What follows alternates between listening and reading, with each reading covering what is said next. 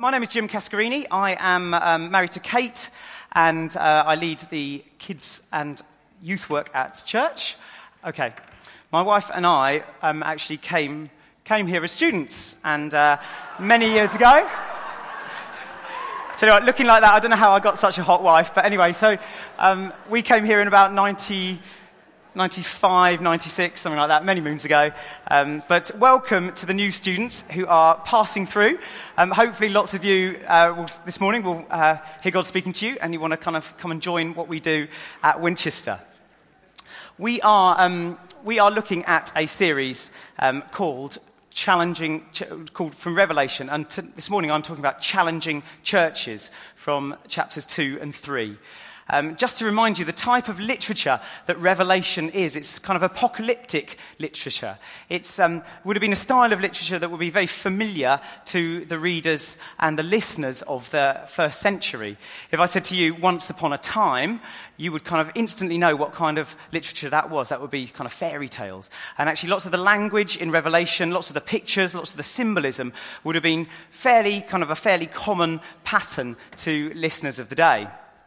Fortunately, we're looking at chapters 2 and 3, which actually are some quite clear letters from Jesus to the early church.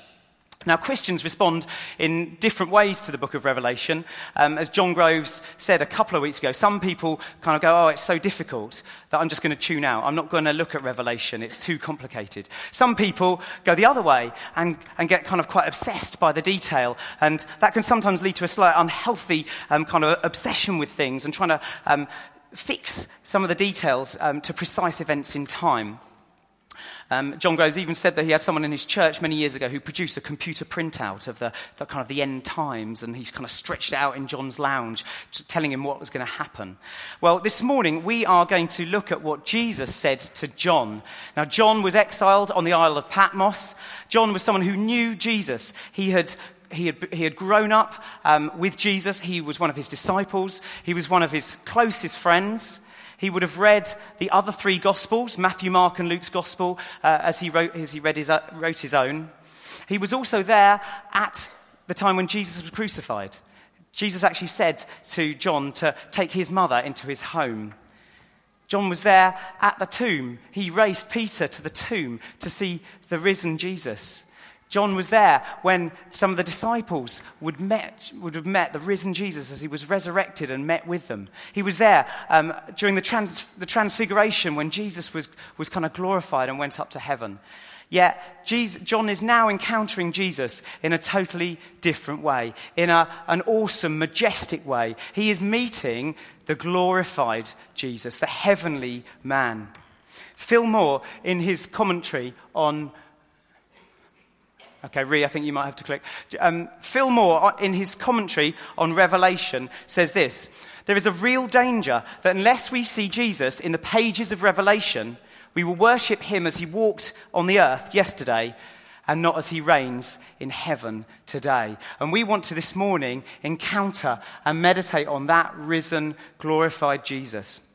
Just as an aside, I do really want to plug these commentaries by Phil Moore. How many of you have read any of these commentaries? Let's see a show of hands. It's name and shame you. Fantastic. Okay. If you have not read any of these books by Phil Moore, I can't over-egg them enough. They are amazing. In fact, I believe in them so much, they've transformed my quiet times that I've actually brought my entire collection of Phil Moore commentaries here. So if any of you are too lazy to order one off Amazon or haven't really got a Bible reading pattern, come and grab me after church and I will happily lend you a commentary to take away. It's revolutionized my time with Jesus in the Word of God. My times with him were fairly sporadic, weren't very organized, but actually the way that Phil Moore writes, really short chapters, they're amazing. So come and see me after church. Fantastic. Okay. Constantly through the book of Revelation in chapters 2 and 3, there's this little refrain that says, he who has an ear, let him hear what the Spirit says to the churches. And this morning, that's what my prayer is for us, that actually we hear through the Holy Spirit what God has got to say to us this morning. So let's just pray. Let's just commit ourselves to God. Lord, we want to thank you that you are a living, active God. Lord, we want to thank you that you are our Heavenly Father, yet you are also the risen, glorified Christ. We thank you, you are also the amazing Holy Spirit who works in and through and amongst us. And Lord, we just pray, have free reign this morning to have your way in this place. Do your work amongst your church in Winchester, we pray. In Jesus' name, amen. Amen. Okay, so in the book of Revelation, in chapters 2 and 3, we've got 7 letters in kind of like one extended letter. Do you like receiving letters? I don't often write letters. I'm kind of got dodgy left-handed writing, and writing is really awkward. But when I get an actual handwritten letter, not a text or an email, it does really mean something to me. And actually, I really, after Christmas, I sit down and write my thank you letters, and it's a bit of an effort, and a lot of blood and kind of sweat goes into those letters. So this week, I actually received a letter that I had written, and actually got redirected back to me.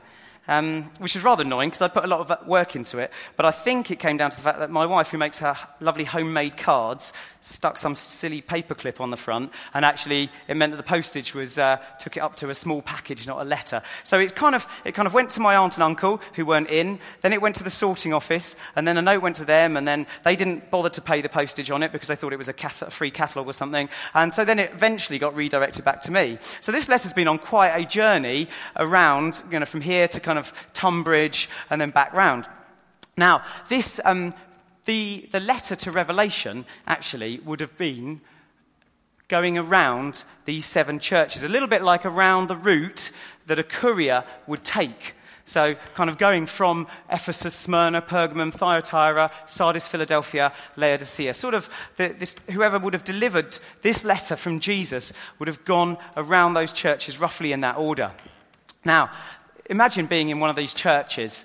Getting a letter from Paul would be exciting, wouldn't it? And actually, you'd probably be in the congregation when the letter was read out, and it'd be really amazing to hear. But actually, in the book of Revelation, this is actually a letter from Jesus. Imagine being in one of those churches where the words of Jesus himself were read out.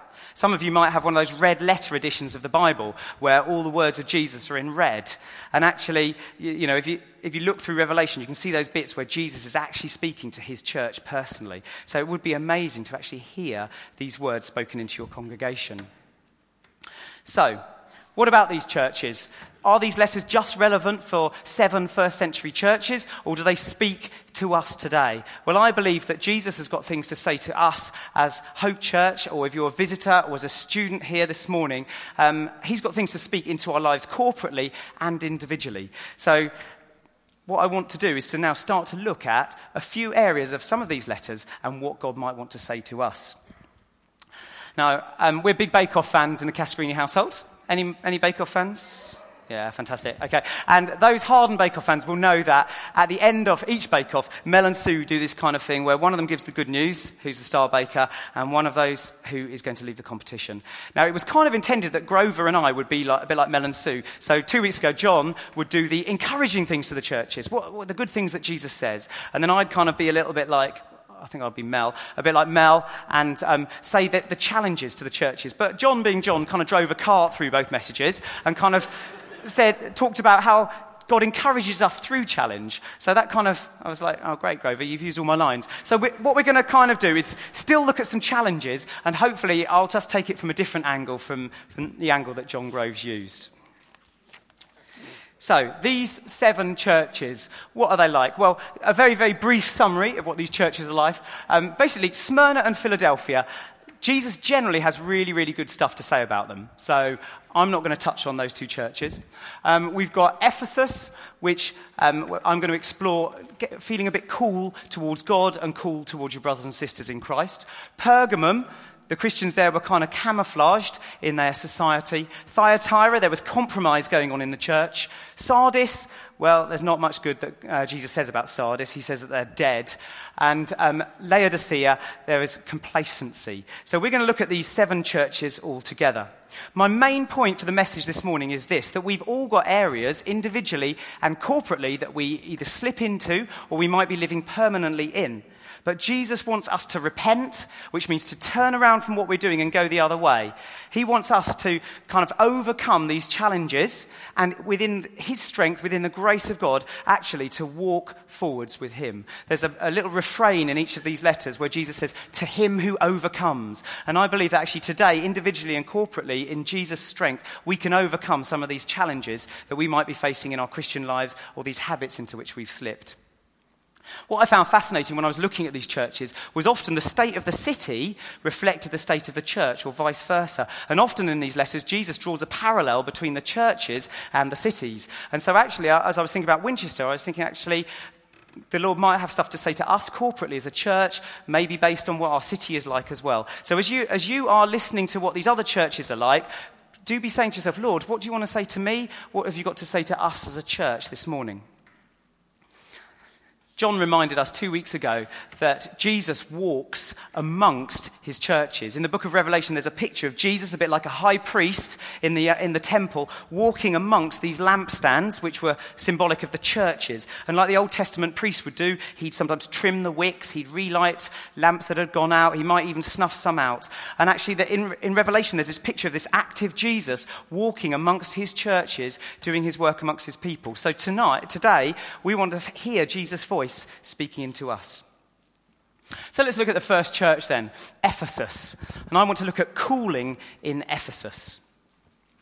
What was the city of Ephesus like? Well, I've got a few holiday snaps here to show you. Not really. So Ephesus had been one of the big centres of Christianity. It was a massive city, population maybe around 250,000. All these cities are on the kind of western side of Turkey. It was about the most important city in western Turkey. And this is a picture of the Library of Celsus, and you can just see the amazing facade. Imagine walking into a building as impressive as that. Here's one of the amphitheatres in the city as well. It was also famous for the Temple of Diana, which was one of the wonders of the ancient world. So it was a very, very big, impressive city. What was the church like? Well, the church was spoken of highly. It was one of the centres of early Christianity. There's the letter to the Ephesians that we can read in the New Testament. By around the early 2nd century, Ephesus was held up as a great example of the Christian faith, of life and witness. It was full of action and good deeds. When Jesus looks at the Ephesian church, he's pleased. In verses 2 and 3, he says that they've been standing up against false teaching in the church. They're zealous. Their zeal is undiminished. They value sound doctrine. They endure suffering. One thing, though, that the Ephesian church won't endure is false teaching. And in a way, it's actually within that she's lost her way. Jesus says this about the church in Revelation 2. Yet I hold this against you. You have forsaken your first love. Remember the height from which you've fallen. Repent and do the things you did at first. If you do not repent, I will come to you and remove your lampstand from its place. So in their keenness for truth, maybe in their keenness to point things out and to adhere to sound doctrine, actually they've begun to lose their love for one another. Love is the one quality without which all other qualities are worthless. It's interesting to note that it's only in this letter and in the letter to Laodicea where Jesus actually threatens the church with destruction. And maybe this is because love and devotion are absent in their fellowship. So what is the challenge to us from this letter? Well, like those at Ephesus, are you really, really keen to be right, but sometimes that pointing out things in other people's lives has actually led to a kind of a cooling in your love for your brothers and sisters? Do things about other people in the church annoy you? Do you get wound up easily by rubbing up against other people in the church, habits or repeated things that just seem to get on your nerves? Well, are you yourself walking closely with Jesus? Often a critical spirit in ourselves is actually a sign that our own relationship with God is cooling. Are you remaining filled with the Holy Spirit? Are you spending time in the Bible on a regular basis, getting to know Jesus through his word? While rightly being concerned for truth of the gospel, we must keep in check that we don't forget that at the heart of that gospel is love. Paul, in the book to the Corinthians, says this: if I speak in tongues of men and angels, but I have not love, I am only a resounding gong or a clanging cymbal. If I have the gift of prophecy and can fathom all mysteries and all knowledge, and if I have a faith that can move mountains but have not love, then I am nothing. So I believe Jesus would say to us, if you are feeling the challenge of God on a critical spirit, to repent, to turn around from that. Even now, as I'm speaking, you might have people in your head that you're thinking, yeah, actually, I wasn't right when I spoke to them about that. So I would encourage you, after the service this morning or over the next coming weeks, speak to someone, email them, say sorry, get right with your brothers and sisters in Christ. Go on to the next church. Smyrna, that's pretty good. So we're not going to mention Smyrna. There probably were things that weren't right, because the church is full of sinful individuals that are being transformed to be more and more like Jesus. So I don't think it was a perfect church, but for the kind of the thrust of this letter, actually Jesus just commends them and encourages them to continue to dig in. So we're going to leave Smyrna out this morning. Let's go on to being camouflaged at Pergamum. So what was the city of Pergamum like? Well, it was, if kind of Ephesus was a bit like the New York, then Pergamum was a little bit like Washington. All the kind of imperial power was kind of centered around Pergamum. The imperial power was centered there. There was a high Acropolis in the center, surrounded by many temples, which would have dominated the views in the city and the surrounding countryside.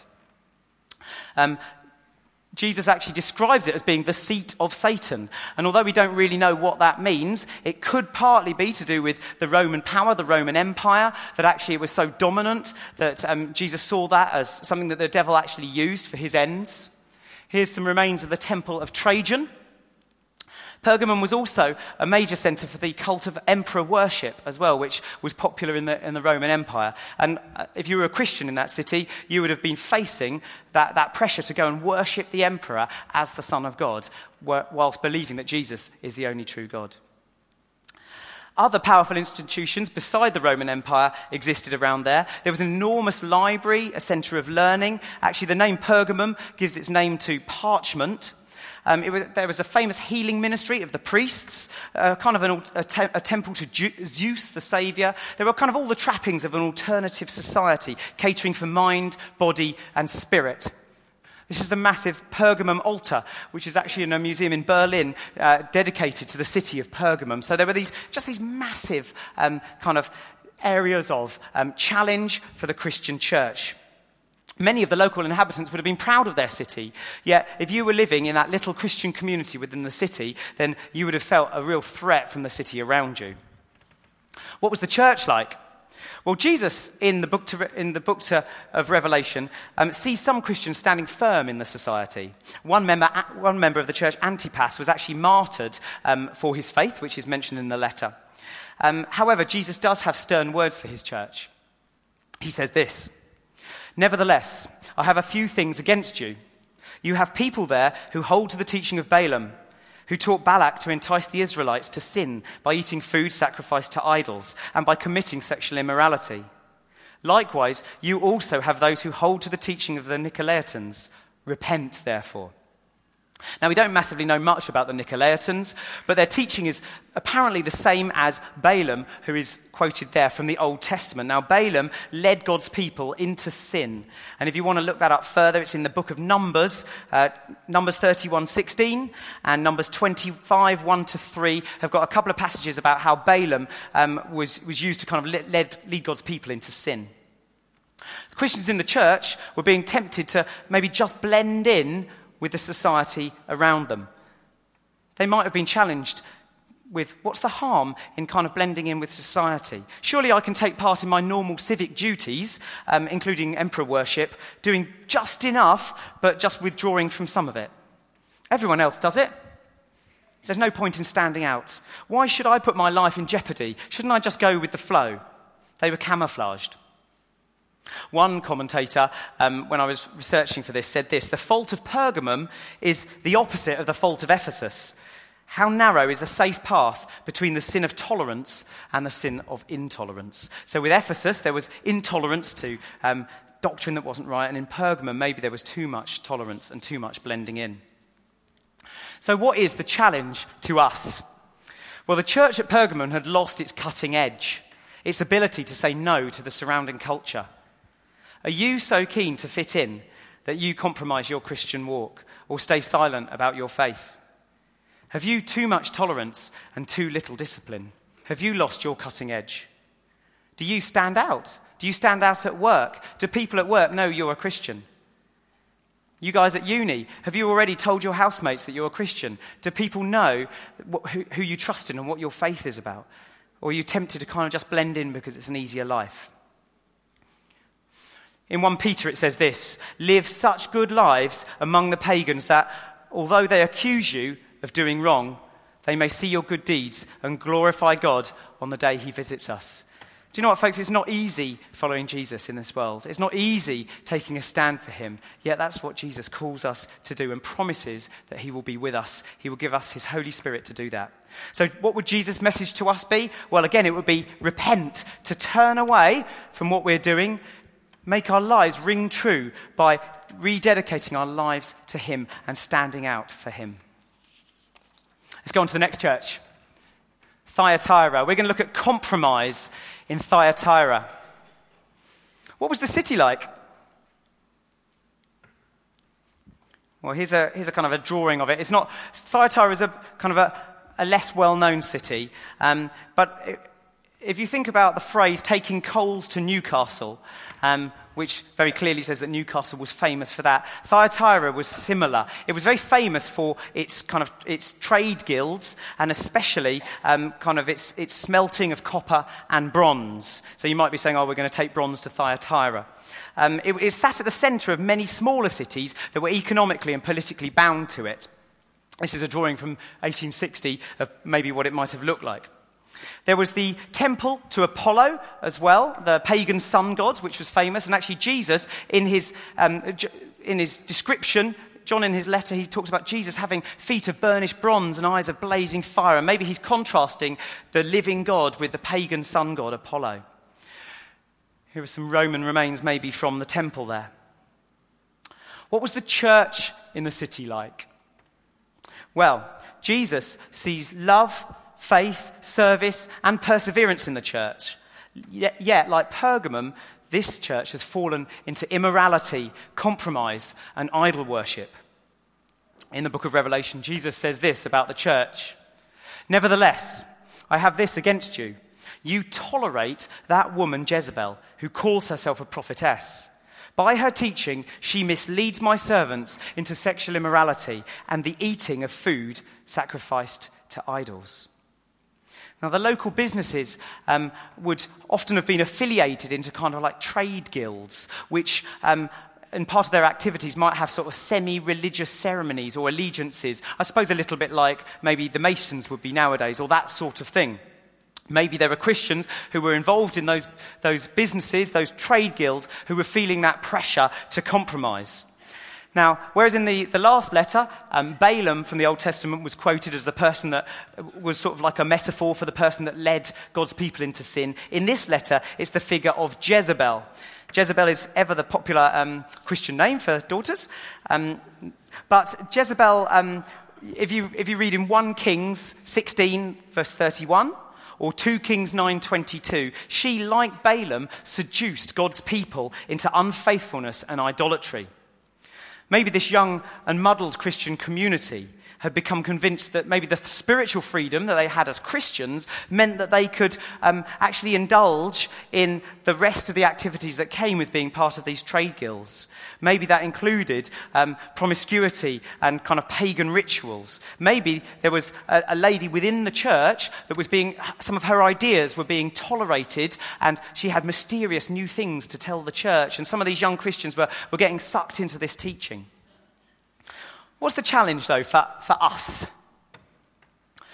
Well, maybe for some of you students at uni, maybe you've already mucked up. You came to Winchester with kind of a real determination to live for him, and maybe you've already got sucked into stuff. Maybe you've already compromised.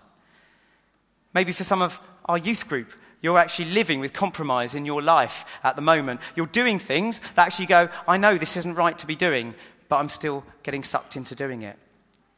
Maybe your lifestyle that you're living, isn't God's best for you. What would Jesus say through 1 Peter? He says this: Therefore, since Christ suffered in his body, arm yourself also with the same attitude, because he who has suffered in his body is done with sin. As a result, he does not live the rest of his earthly life for evil human desires, but rather for the will of God.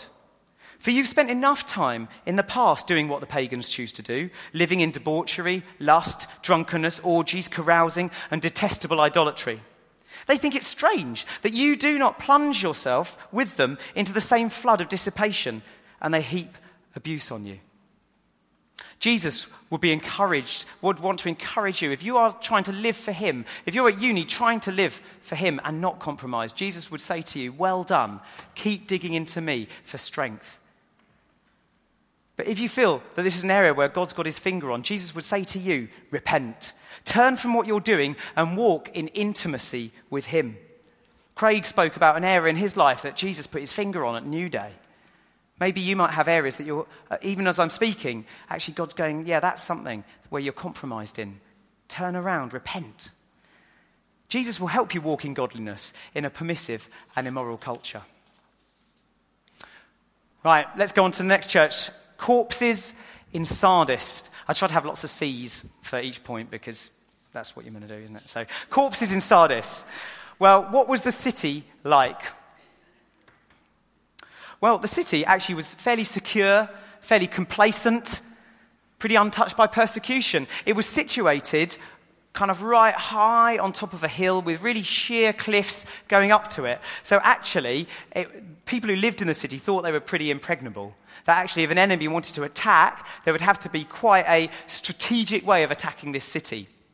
And actually, they were secure until one night the invading Persian army got up in 546 BC and found a way up the sheer cliff into the city. The stories say it was actually because one of the soldiers on the ramparts, he dropped his helmet and it rolled down a bit of the cliff, and the invading army saw the soldier go down, collect it and go back up, and saw a kind of a safer route up the cliff to attack the city. Whether that's true or not, I don't know, but it sounds good. So, Ben Lyon will be pleased to see that there was a gymnasium in the city. There's some of the remains in the city. So what was the church like? Well, as I said, that Jesus sometimes draws a contrast between the city and the church. Well, actually, the church was pretty secure and complacent. It was untouched by persecution. So far, there have been kind of good and bad in most of the churches we've looked at, but actually, Jesus has nothing good to say about Sardis. In fact, the only good thing about the church was her reputation, which was wrong, and there was no basis for it. So actually, there was nothing really good about Sardis. Christ's verdict is that she is dead. He tells her to wake up. She's like a corpse. Jesus says this, I know your deeds. You have a reputation for being alive, but you're dead. Wake up, strengthen what remains and is about to die, for I've not found your deeds complete in the sight of my God. Remember, therefore, what you have received and heard, obey it, and repent. Everyone around regards the church as successful and flourishing and vibrant. All that is except for Jesus. So what's the challenge to us? Well, the gospel is an all or nothing thing, isn't it? Following Jesus is something that Jesus requires all our life, all our mind, all our soul, all our strength. Jesus often would, when he called his disciples, they would leave their life to run after him. One of the old elders here, Reg Hall, said to me when I first came, he said, Jesus is either Lord of all or not at all. And actually the gospel is like that. It's either all or nothing. This is what it says in Samuel. The Lord does not look at the things man looks at. Man looks at the outward appearance, but the Lord looks at the heart. So Jesus could look on this church at Sardis that looked vibrant. Maybe they had an amazing youth ministry. Maybe they were reaching out to the city. Maybe they were full of lots of things. But actually Jesus could see the hearts and see that there's a lot of activity, but actually inside they were dead.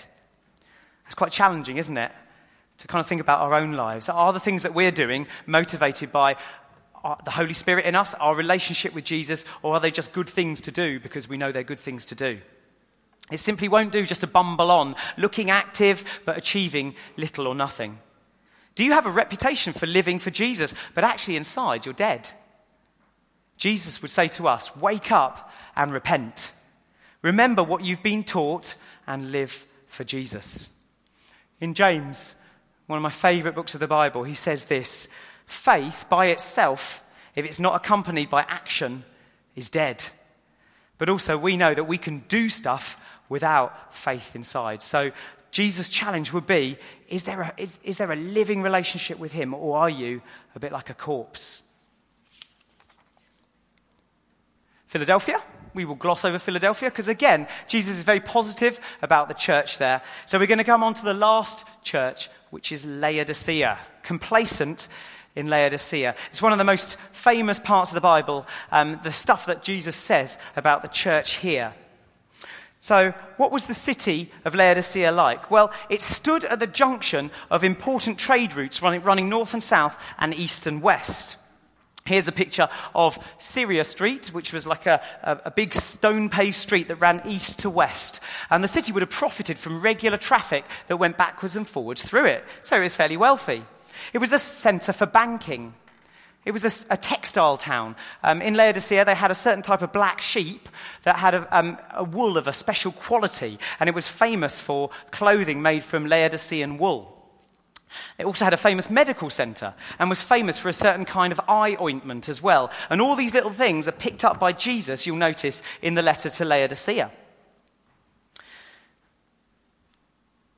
One thing that it's most famous for is for being lukewarm. And I found it really fascinating to find out about the water in Laodicea. It had two kind of flows of water that came into it. There were hot springs. There were hot springs nearby that would flow into the city. And here's the remains of a bit of the aqueduct that would have brought the water into Laodicea. Now, these hot springs started off hot a while back, but actually by the time they got to Laodicea, they'd have been laden with lime, and they'd have arrived lukewarm and sickly in the town. However, there were also supplies of water from the snow-capped Mount Cadmus nearby. And that flowed through Colossae. And as it came through Colossae, it was lovely and cold and crisp.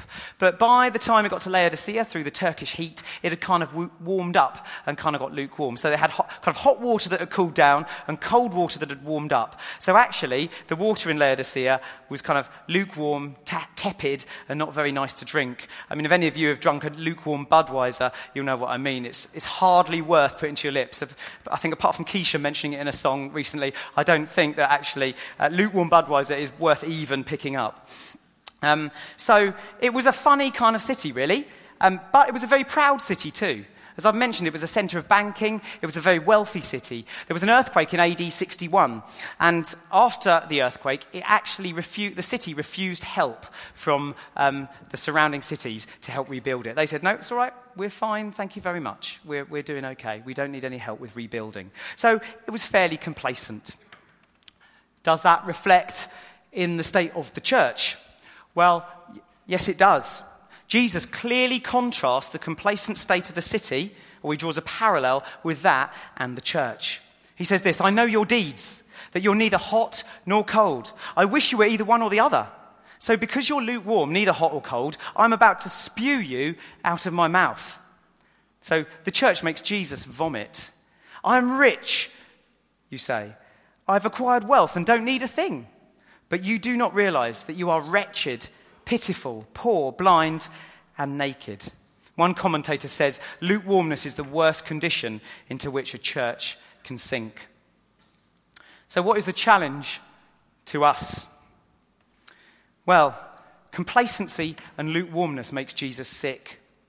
When we go to New Day every year with the youth, our younger youth go to their younger teaching, and there's a guy called Stephen Dawson who does the most sick games possible with young people. He often makes them drink things. You know, here's a refreshing glass of Coke, and actually it's a cup of vinegar, and they've got to race each other to drink it down. And quite often, these kids are sick after the games. In fact, I think Si was telling me about a girl whose New Day was pretty much spoilt because her eyes hurt and she had to go home because she was in such a bad way. The games are great, but quite often they make the contestants spew, okay? But actually, that's how Jesus says he feels about this church. They are so lukewarm that he wants to spit them out of his mouth? Do you think that you're rich in God when actually you're spiritually poor? Fillmore, in his commentary about Revelation, says this: he, as in God, hates it when Christians make great professions of faith, but then follow up with cold apathy. He would prefer us to be upfront about our spiritual lethargy than to offer him a sickening mixture of fervent promise and half-hearted disobedience. God hates lying, even lies sung on a Sunday. In verse 19, the very fact that Jesus rebukes the church, though, shows that he still loves her. Isn't that encouraging? The Bible says those that God loves, he disciplines. So Jesus doesn't go, even with Laodicea, he doesn't go, I've given up on you. But he's still challenging them. He's rebuking them. So what would Jesus say to us? Well, he again would say, repent. Do you feel God's challenge to you about your life? Can you really be bothered? Maybe you're sitting there going, well, I can't be bothered to repent. Maybe then that's a sign that you're maybe a bit lukewarm to Jesus. So lastly, I just wanted to go on. What would Jesus say about us in Winchester? Well, let's have a think. What's our city like? Well, I've got some pictures here.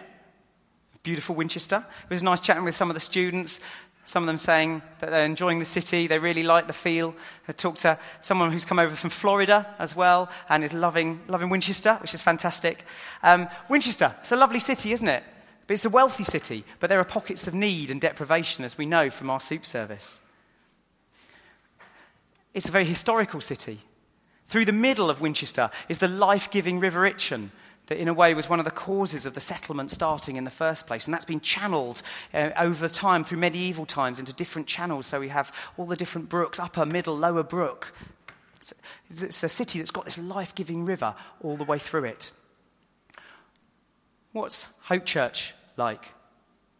Well, maybe the best people to ask are some of the students who've come today. Maybe after the service this morning, as you say hello to some of the newer people, you could ask them, what do you think of the welcome this morning? What do you think of the worship and the preach? If you're interested, get stuck in.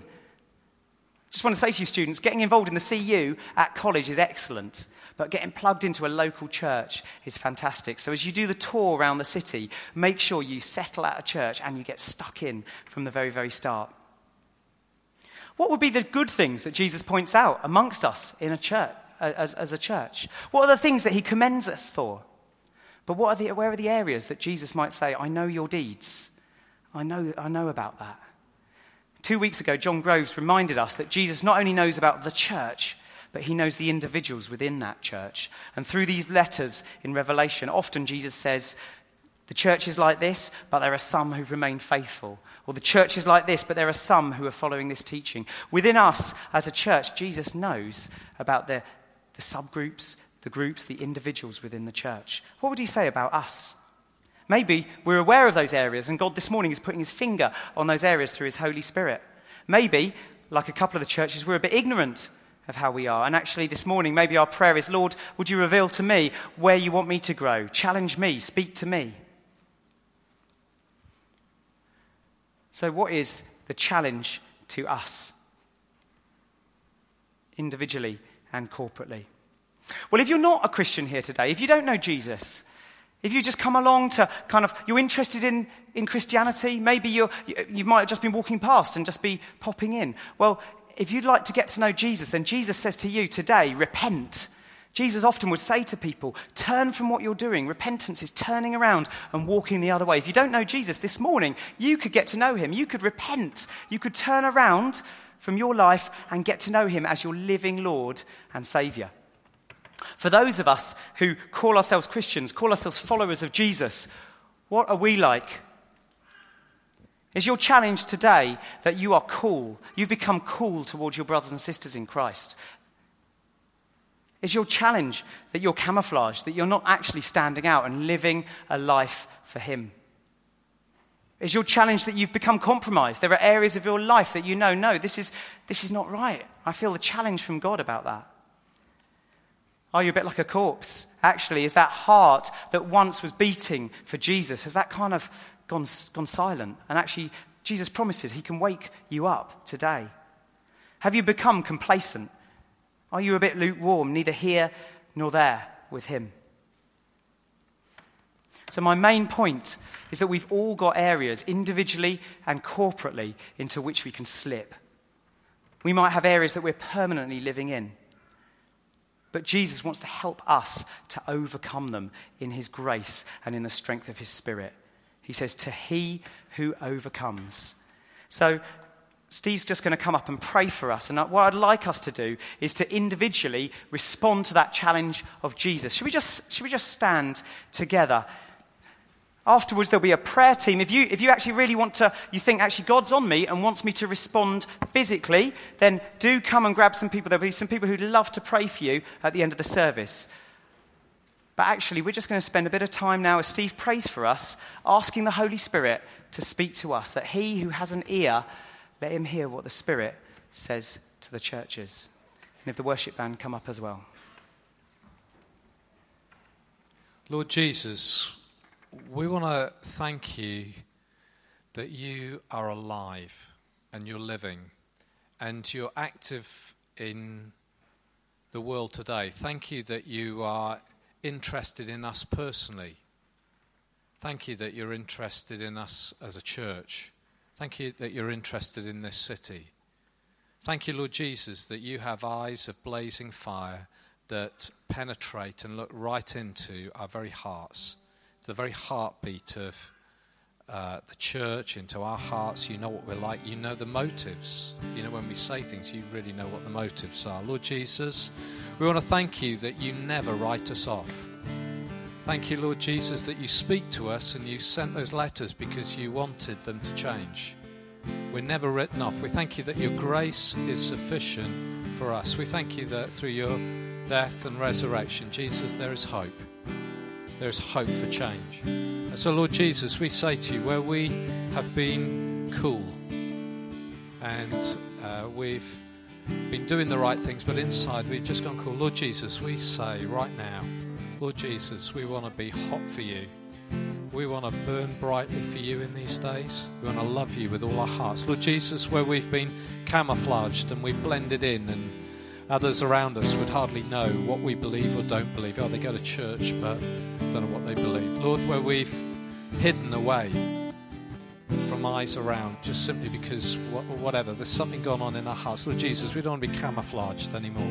We want to be different people. We want to stand out. We want to shine like stars in a crooked and depraved generation. Lord Jesus, where we've been compromised, Lord Jesus, where we've cut corners, Lord Jesus, maybe we've even done it in these last weeks, where we've let you down and we've compromised and crossed boundaries we know we should have. Lord Jesus, we say, thank you that there's forgiveness. Forgive us. We don't want to compromise anymore. We don't want to cut corners anymore. We want to stand up for you. Lord Jesus, we're inside. We're just dead inside. And situations and circumstances, they seem to have squeezed the life of God out of us, and we feel dead inside. Lord Jesus, we say, breathe your life into us today. We don't want to be like that anymore. We don't want to be like that anymore. And Lord Jesus, where we have been complacent, where we have been smug and proud and arrogant and relied on our own strength, Lord Jesus, we say we don't want to be like that. Forgive us. Lord Jesus, we want to be those who trust in you, rely on you, not rely on our own abilities and strength. Lord Jesus, change us by your Spirit. Lord Jesus, we say thank you that you speak to us today and that your word is living and active and sharper than any double. It speaks into our hearts and lives, speaks into the life of the church. Lord Jesus, we want to be individuals that shine for you. Lord Jesus, we want to love you passionately. We want to be a church that's passionate about you, that honour you. Lord Jesus, come and have your way with us. We respond to you this morning. We turn to you. We're going to sing, and as we sing this, let's make this our response to God. If you've got children in the crowd,